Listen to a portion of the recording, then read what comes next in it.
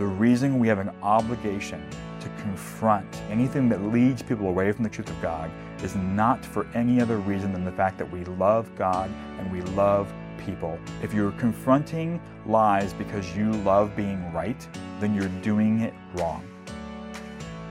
You are listening to the Hope Valley Podcast, a weekly production of Hope Valley Church in Winchester, Virginia, with your host, Pastor Sam Rogers.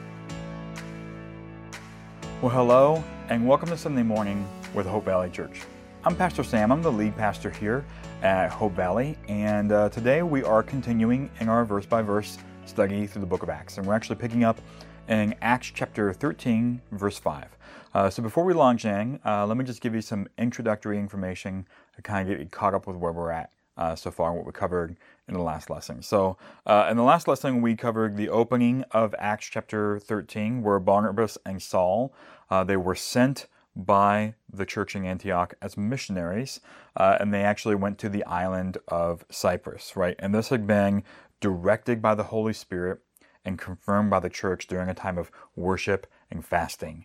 And so in the last lesson, we talked about the importance of worship and fasting and how they bring unity and help to align us with God's Spirit, right? And so that's what we saw happen. We also, just as a reminder, they had left and taken Mark with them. And Mark actually journeyed with them from Jerusalem. You might remember back in chapter 12, when Peter was released from prison, he goes to the house of Mark's mother, right? So Mark was there, and all that kind of stuff was going on. But when Barnabas and Saul came back from the Jerusalem area after providing famine relief, they had brought Mark with them, and now they take Mark with them again on their missionary journey to Cyprus. So we can kind of see that Mark is probably some sort of like a help or assistant for them because they're taking him with them. And so anyway, that is where we are so far in Acts chapter 13. So we're going to pick up in verse 5 today. And before we start reading, we're going to read from verse 5 to verse 12. And the question I have for you to have in your mind as we're reading is this question: how do you know when the enemy is speaking? I'm talking about the devil, I'm talking about demons, right? I'm talking about all that stuff. How do you know when the enemy is speaking? What's one of the ways you can know that? So have that question in your mind as we read, and let's pick up here in verse 5. So it says, arriving in Salamis, they proclaimed the word of God in the Jewish synagogues, and they also had John as their assistant. And when they had traveled the whole island as far as Paphos, they came across a sorcerer, a Jewish false prophet named Bar-Jesus, who was with the proconsul Sergius Paulus, an intelligent man. And this man summoned Barnabas and Saul and wanted to hear the word of God. But Elymas, the sorcerer, that is the meaning of his name, opposed them and tried to turn the proconsul away from the faith. But Saul, who is also called Paul, filled with the Holy Spirit, stared straight at Elymas and said, "You are full of all kinds of deceit and trickery, you son of the devil and enemy of all that is right. Won't you ever stop perverting the straight paths of the Lord? Now look, the Lord's hand is against you. You are going to be blind and will not see the sun for a time." And immediately a mist and darkness fell on him, and he went around seeking someone to lead him by the hand. And then, when he saw what happened, the proconsul believed because he was astonished at the teaching of the Lord. Okay, so let's look at some of the key points we see here, because there's, again, kind of a lot going on, but we really want to focus in, and what we're really going to focus in on today is Paul's rebuke of this Elymas, also known as Bar-Jesus, right? And Bar-Jesus literally means son of salvation. That is what that name means, right? Son of, like, Lord's salvation is kind of that meaning. And yet we see him doing just the opposite. He's not being a son of salvation. Paul calls him a son of the devil. And so Paul's rebuking him by playing on the meaning of his name, right? But anyway, we're going to look at some of the points here because we want to see, again, we've been thinking about that question. How do we know when the enemy is speaking, right? So let's go ahead and break this down and just examine a little bit more closely. So the first thing we saw was that the governor, Sergius Paulus, right, he wants to hear the gospel. He hears that Saul, aka Paul, and Barnabas are going through the island. They're preaching, they're teaching the gospel of Jesus. And so he actually summons them and says, hey, I want you to share with me what you're teaching everybody, right? And we saw that in verse 7, right? He summoned Barnabas and Saul and wanted to hear the word of the Lord. And here's the thing about the gospel, okay? Because, again, the governor here, he wants to hear them preach the gospel to him. And the thing we have to remember is that the gospel is straightforward and clear. This is really important in understanding Paul's rebuke of the sorcerer, right, of Bar-Jesus.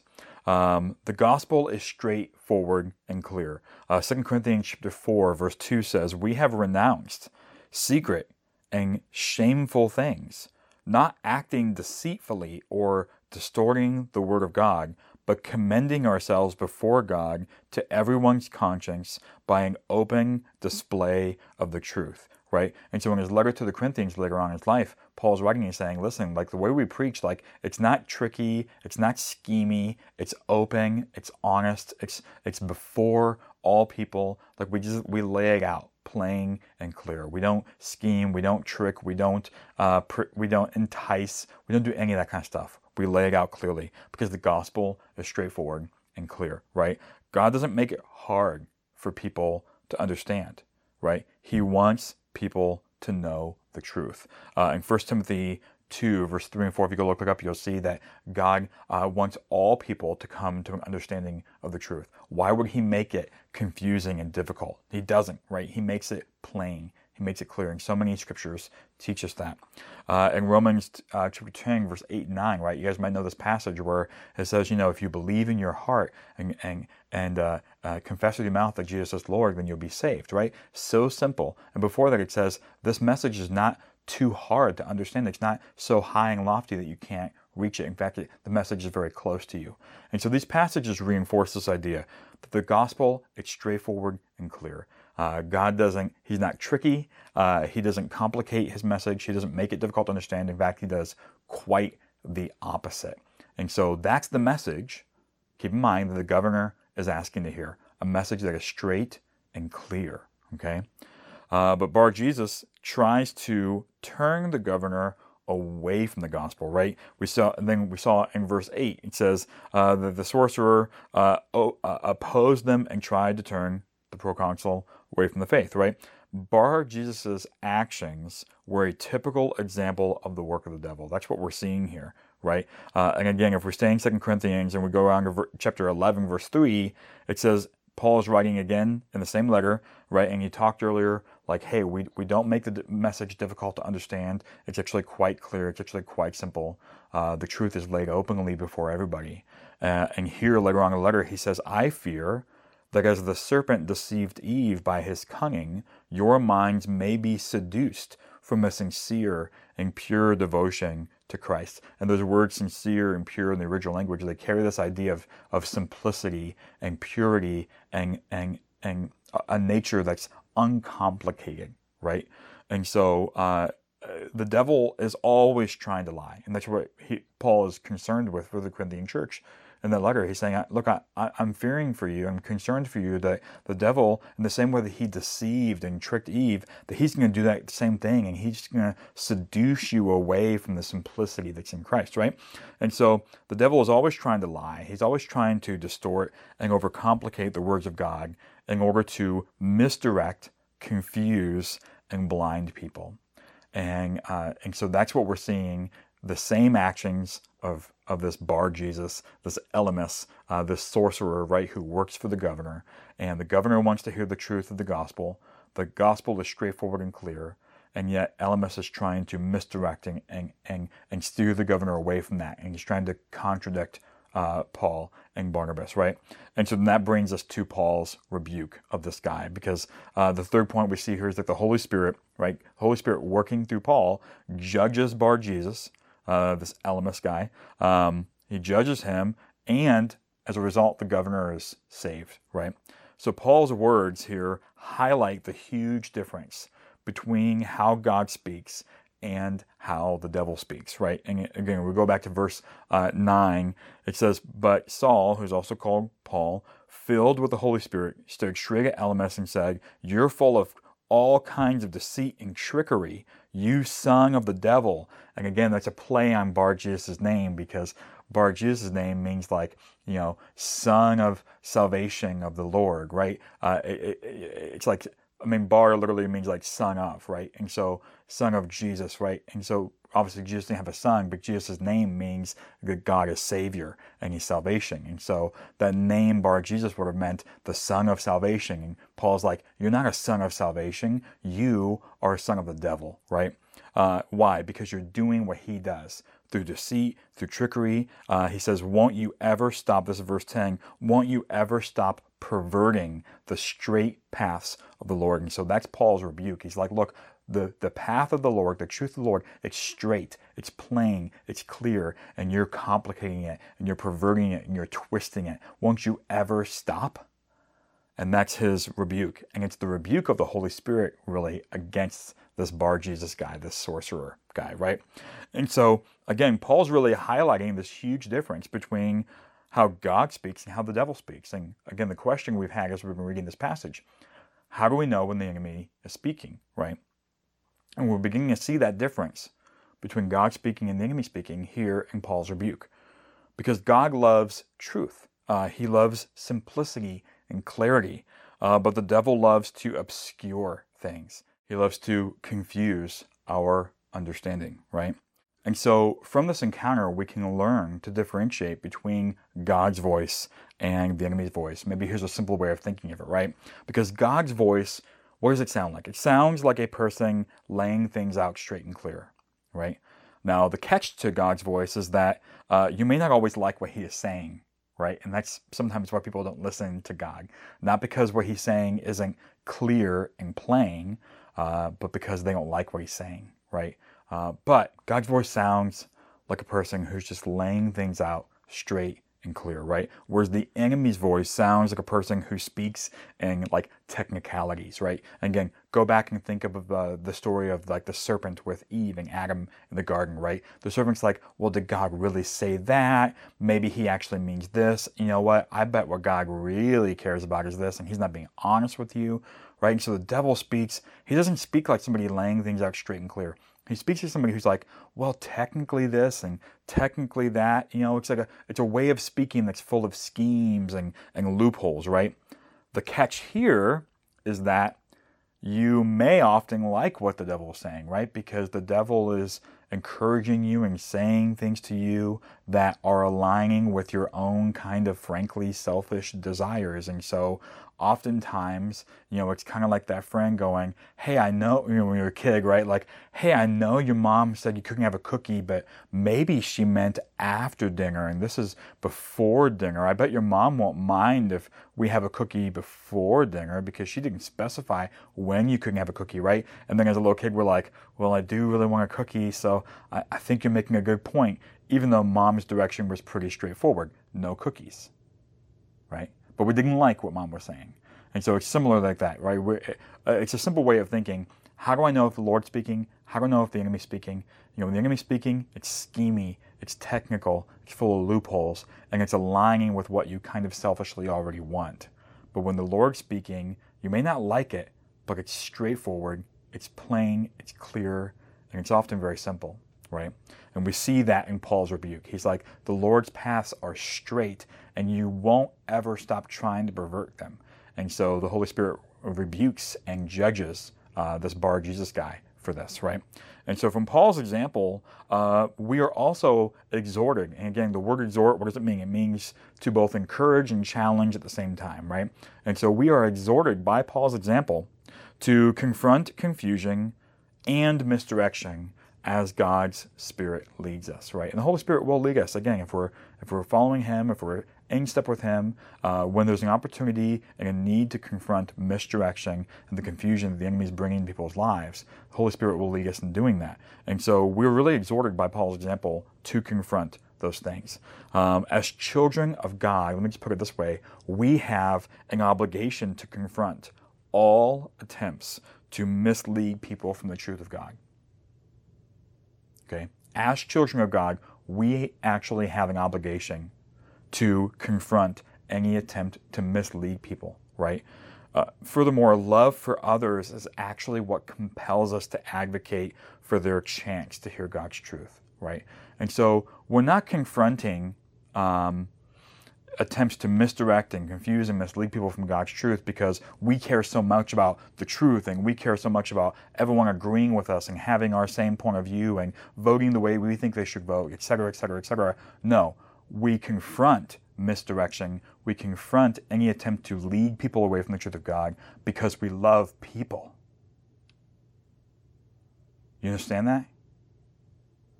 Not because we love being right. If you're confronting lies because you love being right, then you're doing it wrong. The reason we have an obligation to confront confusion and misdirection and anything that leads people away from the truth of God is not for any other reason than the fact that we love God and we love people. And our love for people is what motivates us to guard them from being led down crooked, destructive paths. So I think that's what we're exhorted by Paul in his example today. So let's think some more about that. I have some questions for you as if you're like in a group setting. Let me just give you some questions that would help you kind of discuss this and apply some more of this in conversation with one another. So first question I have for you to discuss is, what stood out to you in the story, right? And I've outlined a lot of things that stood out to me, but what stood out to you? There's a lot really kind of going on there. So what stood out to you in the story? Let's talk about that and see if the Holy Spirit stirs up anything else for us to examine. How can we learn to identify when confusion and misdirection happen? Right, that's a great question for us to discuss. And then how can we know when we are right in confronting someone or something? How can we know when we're right in confronting something or someone? Right? We're going to land on different ends of the spectrum, all of us, on confrontation. Some of us are highly confrontational and frankly probably need to shut our mouths more often than not because we don't need to be confronting the thing that we think we should be confronting. Some of us are too timid and afraid to confront anything, and so we confront nothing. And we need to be more confrontational because we're in situations where the truth has to be defended and people have to be defended from going down crooked paths. And so we got to become more confrontational, right? And so, we're all going to be on that spectrum, and we're all going to have different answers to this question. But how can we know when we are right to confront someone or something? So let's discuss that in our groups. And then something I just encourage you to pray about today when this lesson is over is ask the Holy Spirit to reveal any confusion or misdirection in your own lives, right? So that you can see more clearly to help others. Sometimes we're not in the right place to help others find the truth because we ourselves are so confused and so turned around on the road. We don't know what direction we're going. So we want to ask the Holy Spirit to reveal any confusion or misdirection that we're experiencing in our own lives so that can be corrected, straightened out, and that we're actually in a place to help other people find that straight path of the Lord's truth as well. Okay? And then the devotional question I have for you this week, and again, if you go on our website, hopevalley.church/devo, I write every Wednesday kind of a longer devotional, kind of digging into this question. But I'm just going to give you the question now so you can be thinking and praying about it this week. Sometimes we confront a situation not out of love, but out of defensiveness. That's, for some of us, often true, right? We're not confronting because we're being loving. We're confronting because we're defensive. And so first question for you to think about in your devotional time this week is, can you tell the difference between those two? Do you know the difference between confronting out of love and confronting out of defensiveness? How might you need to humble yourself so you can learn to confront in a way that pleases God and serves people? Okay? Think about that question this week. How might you need to humble yourself so that you can learn to confront in a way that pleases God and serves people? All right. Think about those questions. Journal about those again on Wednesday. You can go on our website, hopevalley.church/devo, and have devotionals there for each of these questions to think more deeply about them, spend time with the Lord, let Him reveal some things to you. But in the meantime, I hope you have a blessed week, and that you're able to join us again in our future lessons here coming out. So just be blessed today, and we love you. Bye. We are so glad you've joined us today. To learn more about Hope Valley Church and get access to free resources, just go to www.hopevalley.church. Hope Valley is a church based in Winchester, Virginia that meets in homes around the region. So if you'd like to find out more about home churches, how they work, and how to locate one near you, just go to hopevalley.church/house. Thanks again for joining us, and may God bless you today.